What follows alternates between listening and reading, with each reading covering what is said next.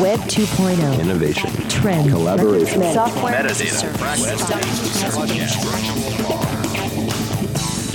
Got the world turning as fast as it can? Hear how technology can help, legally speaking, with two of the top legal technology experts, authors, and lawyers, Dennis Kennedy and Tom Mile. Welcome to the Kennedy Mile Report here on the Legal Talk Network. And welcome to episode 351 of the Kennedy Mile Report. I'm Dennis Kennedy in Ann Arbor. And I'm Tom Mile in Dallas. In our last episode, we celebrated our 350th episode, our sesquicentennial, for those of you who are wondering, and took the occasion to review recent new product announcements from all the major technology and computer hardware companies and our kind of meh feeling about new tech these days. In this episode, we wanted to revisit a technology and tools topic that has long been a thorn in our sides. Get ready to take some notes on it. Tom, what's all on our agenda for this episode? Well, before we do that, I just want to state for the record that I very much prefer semi-septennial to sesquicentennial, because sesquicentennial just sounds kind of ugly. Semi-septennial, much more elegant, much more preferable. Argument decided. All right, in this edition of the Kennedy Mile Report, we will indeed be revisiting a recurring personal knowledge management problem for us, and we suspect for many of our listeners as well. We're going right to the root issue. How can we improve note-taking and make the process work for us the way that we want to? Or, I'm going to add to this, or do some of us really need to? In our second segment, we've got a listener question to discuss. We're very excited to have a listener question. Remember, we love to get your questions for our B segment. Don't forget, you can leave a question by sending us a voicemail. That number is 720-441-6820. And as usual, we'll finish up with our parting shots, that one tip, website, or observation that you can start to use the second that this podcast is over. But first up, we wanted to look at what we think is sort of the thorny problem of note-taking. We touched on this topic in our recent episode when we revisited our second brain projects. But in the interim, Dennis has read a new book. It's by an author named Tiago Forte. It's called Building a Second Brain, somebody that I followed for a number of years, and has made improving his note-taking a priority project for the rest of the year, following his fourth quarter personal quarterly offsite. We're also well past the point where if it's really important, I'll remember it approach is not working so well for either of us. Although I suspect everyone is struggling to some extent with notes and note-taking and how to capture and how to keep them and how to actually do something with them. So we wanted to kind of revisit where we are with this and see if there are any solutions that we have or any ideas to solve the problem or at least make it better. Dennis, do you want to check your notes and get us started? Yeah, I do. I mean, note-taking has just been my weak link, and it's kind of funny when you think about that as lawyers, like part of your toolbox has all long been the legal pad that you take notes on, but note-taking, I'm not great at because I think in some of the things I'm doing now, it interrupts the flow of what I'm doing. And I do really start to, feel that if it's important, I'll remember it. And, that's just not happening. But there's a bunch of other things that happen for me that's making note-taking not work so well. And I thought it was worth talking about it because I do want to capture things that I need to remember and come back to and then make them actionable later. So before we get started, I kind of want to make sure that our definitions are in line. And I want to distinguish between the ideas of note-taking and note-making, because I want to, I am not convinced that I'm a note-taker. I'll say I take notes for most of the meetings I attend for work. So my work meetings, I take lots of notes for them. When I'm putting together deliverables for my clients, I make notes. I have notes for that, my work product and stuff like that. But for my personal knowledge management, I almost never, I never actually take any notes. I don't take notes at all. I keep a lot of notes, and we'll talk more about that. I highlight information in articles and websites and books and things I want to keep for later. So I am making notes, and I'm doing things with them, but I would not say that I'm a note taker when it comes to personal knowledge management. And I don't necessarily see myself as someone, we'll get more into this, as someone who's going to become much of a note taker. It's going to be more about how do I manage the notes that I make rather than the notes that I take. Does that make sense? Yeah, although I think I use them synonymously, but I think that's a good distinction there. I mean, for me, when I think about, when I guess part of, I sort of have this note-taking envy, if you in a way, is that I'll be in a meeting and I'll look and somebody is taking notes and they're just like taking furious notes, and I can't figure out like what they're taking notes of. And then I've been part of meetings where I've volunteered to be the secretary for the group and take notes, and then realize at the end that somebody else sitting there has taken more notes and better notes than I have. But I would say there is that I do understand the two things that you're talking about, Tom. So one is that, I read something, I see something, I hear something, I want to grab that so I can return to it later. And then there's this other thing where I'm sort of making a record of a meeting that's happening and the key points and the action steps and those sorts of things. So in one, I guess what I would say that in your note-taking, note-making distinction, it seems like the note-taking, there's probably this social element, where there's several people involved, and then note-making, it's what you're doing for yourself. Does that make sense? Am I understanding? Well, sort of. I mean, I think that where I would take notes, and I keep saying we're going to get into this later, we are actually going to get into all of this in a minute, but where I think about if I'm going to be a note taker, it's going to be where I take the notes that I've highlighted and I actually go and make something out of them. So what I'm not good at doing and what I'd want to be better doing is, let's say that I've read a book and I had a whole lot of highlights. I want to be able to take that information and summarize it. I want to be able to distill it into the information that's important to me rather than just have those highlights. Again, that's part of what we'll talk about a little bit later. I'm not good at that, and if we consider that note-taking, then that is something that I could be better at. Is I'm really good at capturing stuff, but it's not really good at doing anything after I've captured that information. Yeah, so to jump into this, I think that for me, the fundamental principle is there are tons of note-taking approaches. And for some people, there are ones that are just perfection for them, and they don't tend to work for others. And so I'm really sort of agnostic about what people choose. Some people like to take, with pen and paper. Some like to take them digitally. Some people dictate notes, all sorts of things. I think they're all legitimate.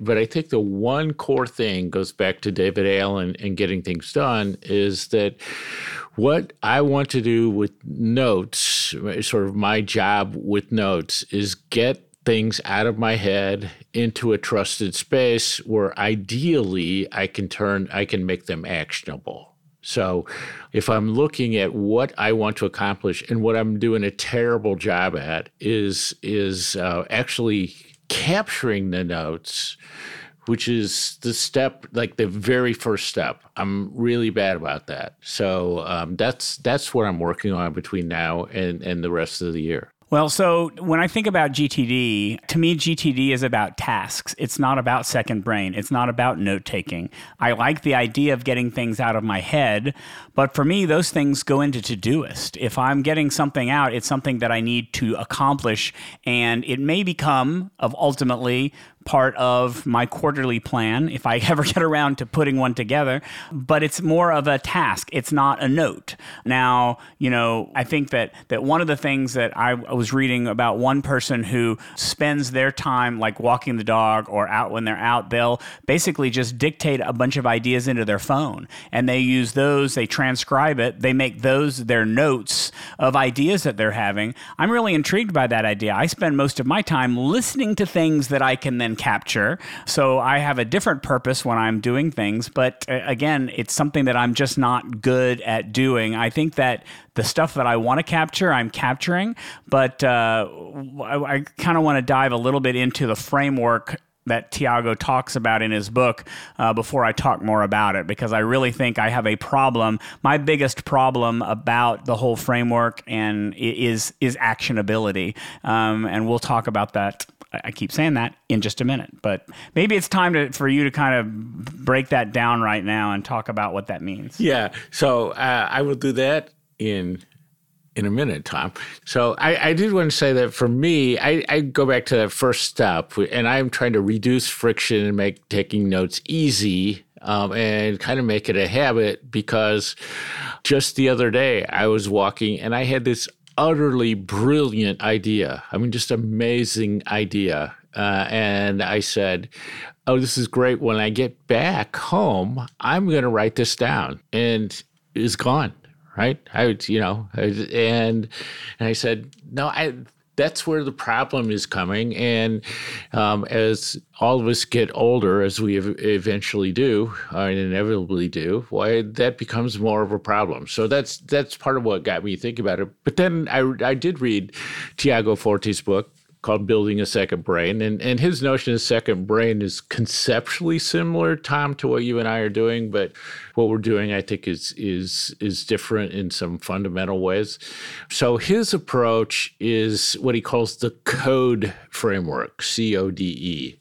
And so he says, capture, which means keep what resonates with you, organize and save them in a place where you can make them actionable, distill, which is, to me, review the notes you have and find the essence of them. And then something that he calls express, which is there's no, and I think this may go a little further than he would go to, but there's no point in having the notes and keeping them and organizing them unless you're using them ultimately in a project or for something else. So the framework is, I think, useful. It would cause me to change some things that I do that would really be difficult to do. So I wouldn't adopt it wholeheartedly. But I think if you're just starting to look at this type of approach, it's not a bad framework to use. So Tom, what are your thoughts on the CODE framework? So my first reaction when I heard that you had read this was, when you wanted to talk about it, it feels like if you were to adopt this would be a huge departure for you for a couple of reasons. Because when they talk about capture, Tiago really talks about capture only the ideas that are truly noteworthy. I get this. This is what I do when I capture notes in books and things like that. There are things that to me are noteworthy, but I get the feeling from our discussions during Second Brain, Dennis, that you save anything and everything that you can, and you have lots of stuff. So I sort of feel like that would be a challenge for you to do.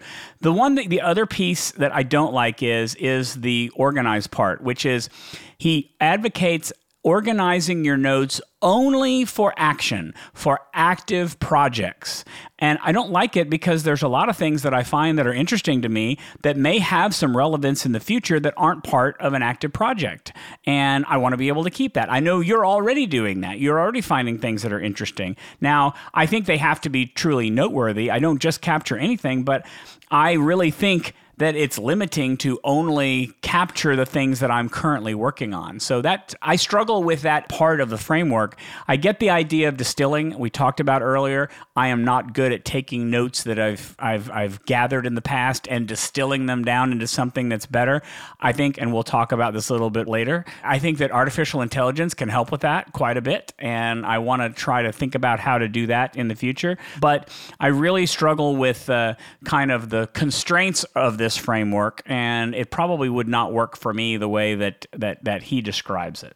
Right, and I think that you're right in identifying the tension for me. And this is the thing I have about subfolders and a lot of like super organizational systems, is that there is this fundamental notion that when you're taking the notes and you're organizing it, and especially when you're distilling them down to the essence, do you actually know what they're going to be used for? And what is the most important piece of it when the notes could become important in a completely different context? And that's why I err on the side of capturing too much and then trying to put it together later. So that one piece is very difficult for me to say, like, oh, I know when I'm taking these notes that I've I've gotten the core of this. And then his approach of saying like, oh, and then I go through the notes again and I distill them, which for him is, he has this approach where he goes through first and then he bolds the most important thing. And then he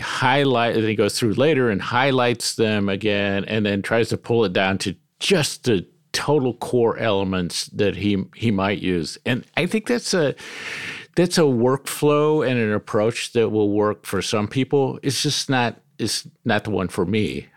So I think you're right. It's constraining, but if you like working with constraints, it's not a bad constraining system if you're the type of person who likes to have that level of structure. So while we're talking about structure, maybe it makes sense to also talk about the other framework that he has to kind of compare and contrast, because, Tiago Forte was known for a different framework before he wrote this book. Now he has another framework out, the Code framework, and I'm kind of interested in your thoughts on how they work together, because it feels like having a bunch of frameworks that you use makes things a little bit confusing. So the other thing that he talks about is the PARA framework. So PARA, which stands for Projects, Areas, Resources, and Archive. So his approach is intentionality. So you should always be asking yourself what purpose something will serve and then save it that way. So you would say, does this note relate to a project? Good. I'll put it in a folder or I'll tag it and, together with a certain project. And I might put it in multiples, but he likes to put it into one project. Then if I don't have a specific project or it's, but it relates to a certain area of interest that's sort of an ongoing thing. So you could say something like, taking care of a parent sort of thing. Then you'd say, oh, I found this note and I'll throw it in there. And then there are these other things that are resources, which to me is sort of this grab bag of stuff that might be useful to you sometime in the future. So I could say like, oh, I'm thinking about learning to play the guitar sometime. And so every time I find like an inspiration or something that might be good for that, I throw it into a resource folder called guitar. And then there's this thing called archive, which is sort of, I'm done with them, but maybe I'll go back in there and look at them. And so I think it's useful. I'm going to experiment with it, frankly, but I don't think it's magic. So I know you have some thoughts on PARA as well. To me, it's sort of like if you don't have a framework, it's an interesting one. If you're not satisfied with your current framework of how you put things, you might take a look at this and say, might I adopt that, or might I do some variation off of it? So you're right. I don't like this framework very much. And part of the reason is that when he first developed this, he was using OneNote as his primary note-taking tool. And he had a very rigid way of using OneNote that really didn't recognize, and he didn't really recognize the new tools that were coming out, like Notion, like Roam Research, like Obsidian, the tools that are really strong in being able to take notes in different ways. It felt like it was not very flexible. So the difference between this PARA framework that we just talked about and the Code framework is Code is more about what to do with the notes that you take. PARA is about how to organize those notes. So you're organizing them in either projects, areas, resources, or archive. It is still, just like Code, geared toward actionability. So what if you capture something that you like, but you don't know what you're going to do with it? Is it a resource? Is it an area? If I put it in the archive because I don't need it, do I need to remember that it's in the archive to go look for it? Or I might need to look in resources, area, and archive because they're so poorly defined. You've got to have a very strict taxonomy of what makes up these things to be able to do it. I think it can get awfully packed full of stuff if you don't pay attention. And I was reading kind of some criticism about it, and I found this quote of Steve Jobs that I think really really kind of matches the issue with the para framework. And the quote that he had was, "You can't connect the dots looking forward. You can only connect the dots looking backward. So you have to trust that the dots will somehow connect in your future." And that's what I think the whole actionability part of the framework is. There's a weakness there because I want to be able to connect the dots with my notes. I want to be able to have something that I took 5 years ago connect with something that I just connected with right now so that I can make true value and it was worth saving that note. I think that the para framework has come a long way and I think it's a great starting point, but I'm not convinced that it ultimately, certainly not the way that I would consider organizing things because I just think it's too confusing. Right. And I would say that this is where, as you alluded to just a minute ago, this is where AI becomes really interesting to say, because if I'm taking a note and I have to figure out which of 4 folders it goes into, then to me, I've spent way too much time organizing. So what I'm doing more is, what if I use AI to help me with tagging?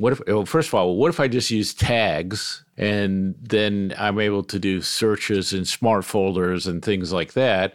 Or what if I just use AI to kind of summarize it and capture those tags and where it might go and say that's good enough, because otherwise I'm going to be debating whether it's a project, an area, or resource, or which project, which area or resource subfolder it goes under. I don't know, Tom, are we about due for a break? I think we've been talking long enough. Let's take a quick break for a word from our sponsors.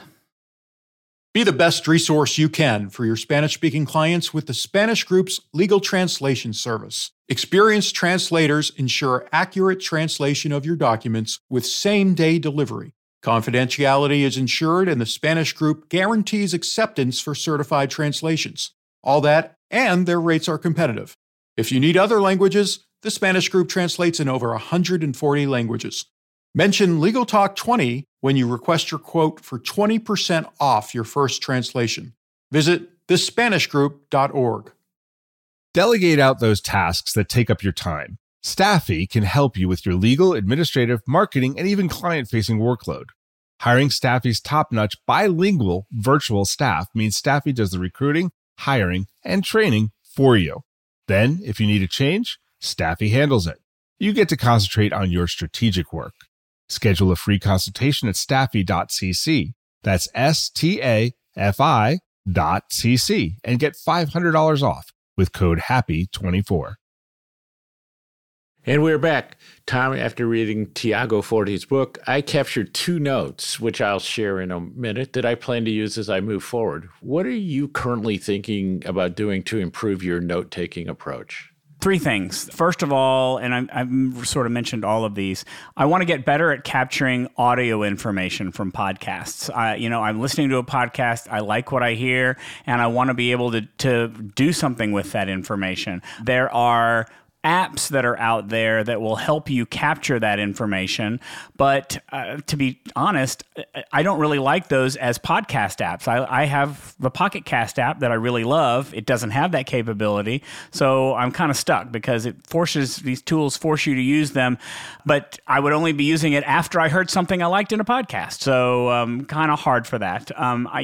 For one of our more recent podcasts on our second Brain Update, I had found a podcast that I really wanted to think about some of the points in there. And so what I wound up doing was I just downloaded the entire audio file. I put it into a transcription tool, transcribed it, and loaded it into my notes so that I could then take that information, search it, and find what I needed. And I uploaded it into my second brain. It was great. I don't know that I love that process. So I want to get better at audio and or video and being able to find the things that are important to me. I'm also still very intrigued by tools like Obsidian. Maybe not so much Rome Research. I feel like Obsidian has kind of taken over the second place, the main place in kind of advanced note-taking. I'm intrigued by it because it makes great use of backlinkings to connect all of your notes to each other. You can use infinite tags to connect everything together in a simple, logical way so that you can always have access to the things that are connected to each other. It's possible with Notion you can do that, but I don't think it's as intuitive as it is in Obsidian. In Obsidian, it's really just about typing a code and then a tag, and you're done, and you've connected to everything. So I'm intrigued with that, and then I'm also intrigued with the idea of distilling the notes that I have. I've read a great book on some topic. I've taken a lot of highlights. I'd love to take all of those highlights and instead of me going through them and distilling them, I'd sort of like for a summarizer to take its first the first pass at summarizing it, telling me all the stuff that I'm reading, so I kind of have it in more bite-sized pieces to do. So those are the three areas that are interesting to me. What about you, Dennis? Well, I think you've identified some really important things that have entered the realm of what we might take notes on. So in some ways, like the classic meeting or Zoom meeting these days is the easiest thing for us to take notes on. Then I think that if we're sort of reading a book and it's daytime or we're doing some research, that's fairly easy to start to take notes on.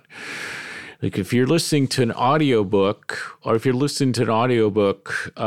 before you go to bed, that's really difficult to take notes on, as are videos, as are podcasts, as you mentioned.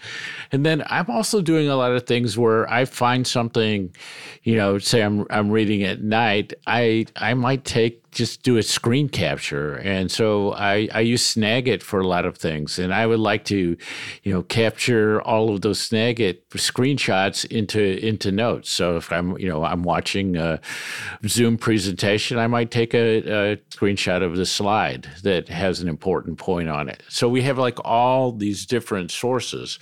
And so that's why I keep going back to this thing of like, instead of looking for this silver bullet of like one notes app to, that works for everybody and works perfectly, I think it needs to be personal, and we need to kind of think through what it is that we do, what we want to accomplish, and then sort of what our processes are for doing that. Almost like in its own way, this sort of like this, lean approach of process mapping. Okay, so what is it I do? What's the process for gathering these things? But I'm super focused on that capture piece, and I'm just finding that the stuff I do capture to reuse gets captured in so many different places in so many different ways. That's what I'm trying to say.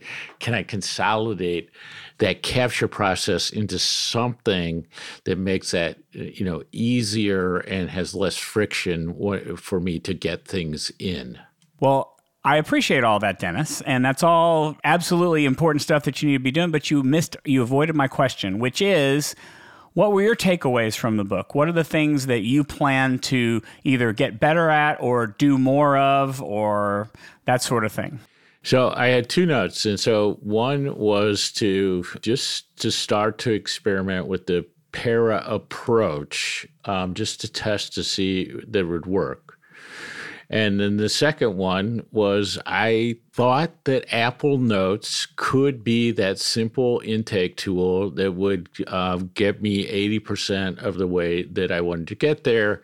And that I would, and this is going to sound weird to you, Tom, I think that going into Notion to take notes as opposed to organize them is more difficult than I want it to be. And I want to look to see if I can use Apple Notes on my computers, my iPad, and my phone to be that intake tool. And then I'm going to say, look, the getting the notes organized and into Notion is just a two-step process, and the Apple Notes thing is pure capture.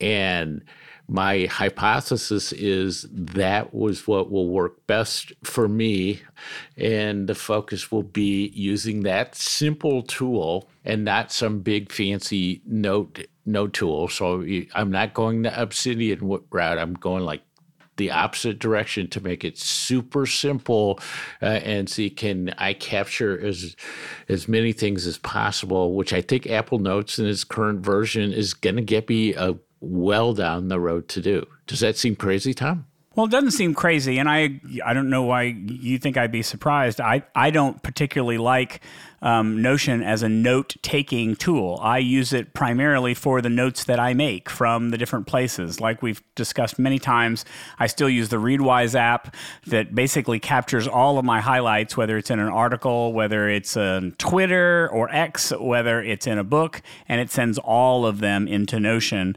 automatically. But I think, frankly, what your goal should be is I think using Apple Notes as a capture tool is perfectly fine. I would want the goal to be, once I've taken the note in Apple Notes, how do I get it into Notion? How can I move it there so I have one place to look for stuff and not multiple places? That's what my goal would be, is reduce the number of silos where I have stuff and see if there's a way that I could get information in.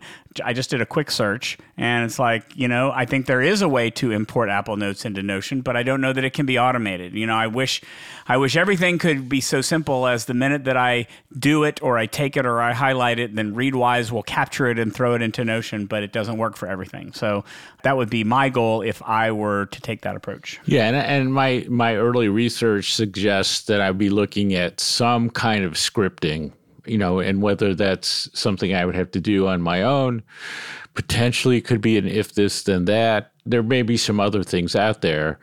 And it's not something where I see AI ultimately can help with that. But I guess it's possible that I could have ChatGPT, give me a first take on that script that I would need, which could be an interesting use.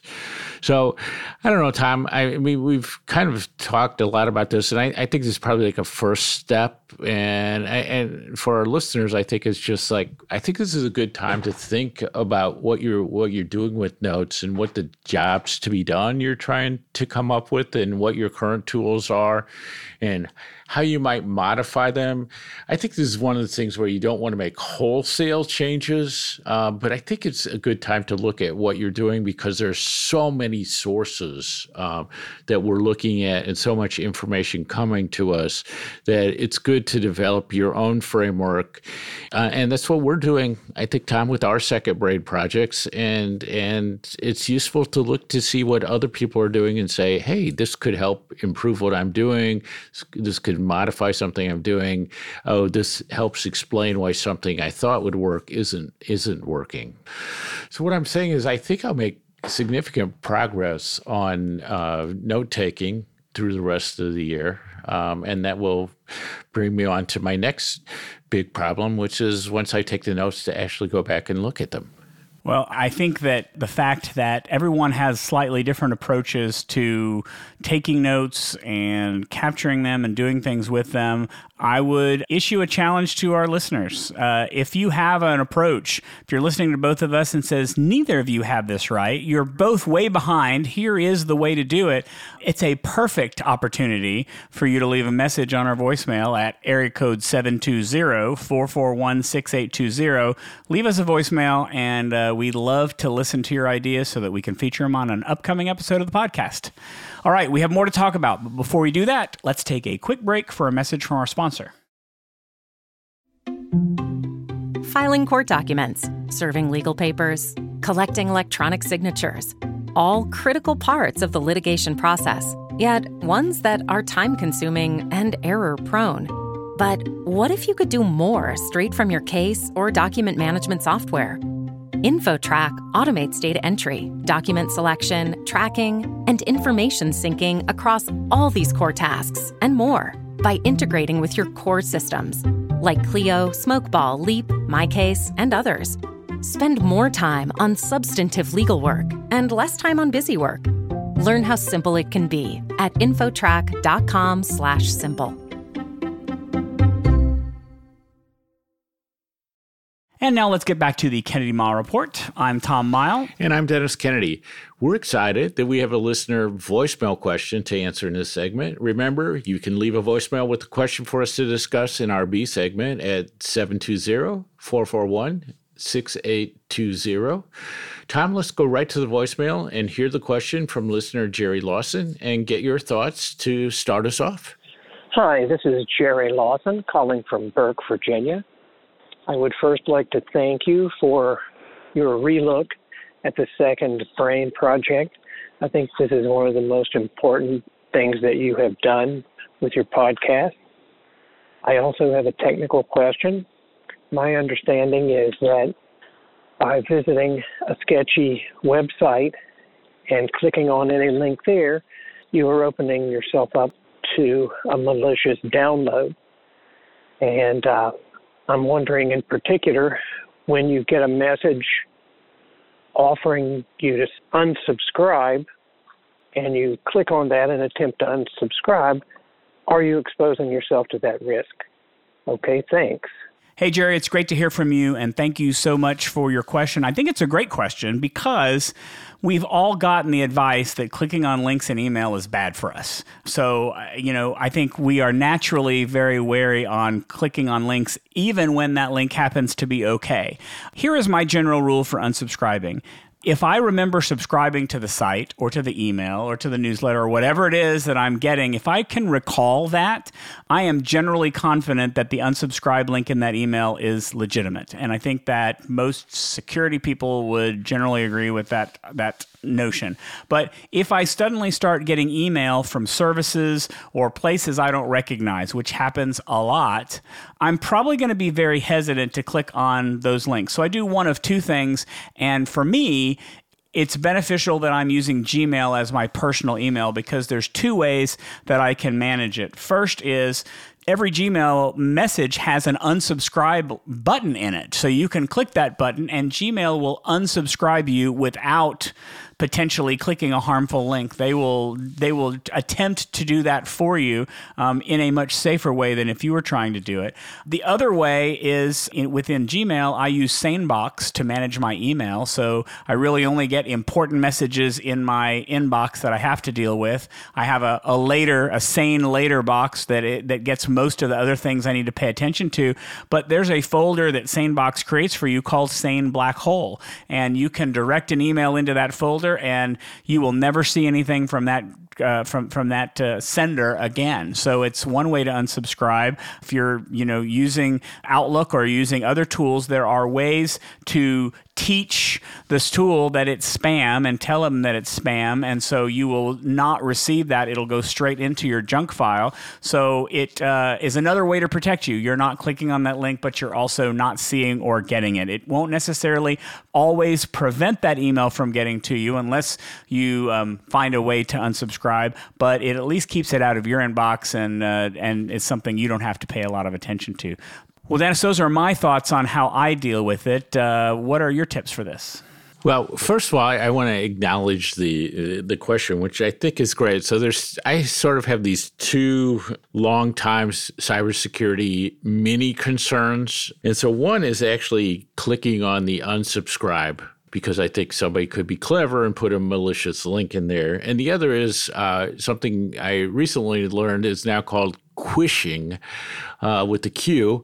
It's actually a big fear of mine. It's as QR codes are making a comeback, is that if I click on a QR code, a link from a QR code, I have no idea where it's going. So it's sort of two versions of the same problem. So what I like to do, and Tom's advice is perfect. The other thing you can do is to try to look at the actual link. So you may be able to right-click on it. There's a number of ways that you could do this and get the URL, the actual URL that's associated with that link that you would click on. Take a look at it, and then if you think it's legit, then open it up. Go to a browser and open it up in a separate window, and then unsubscribe that way.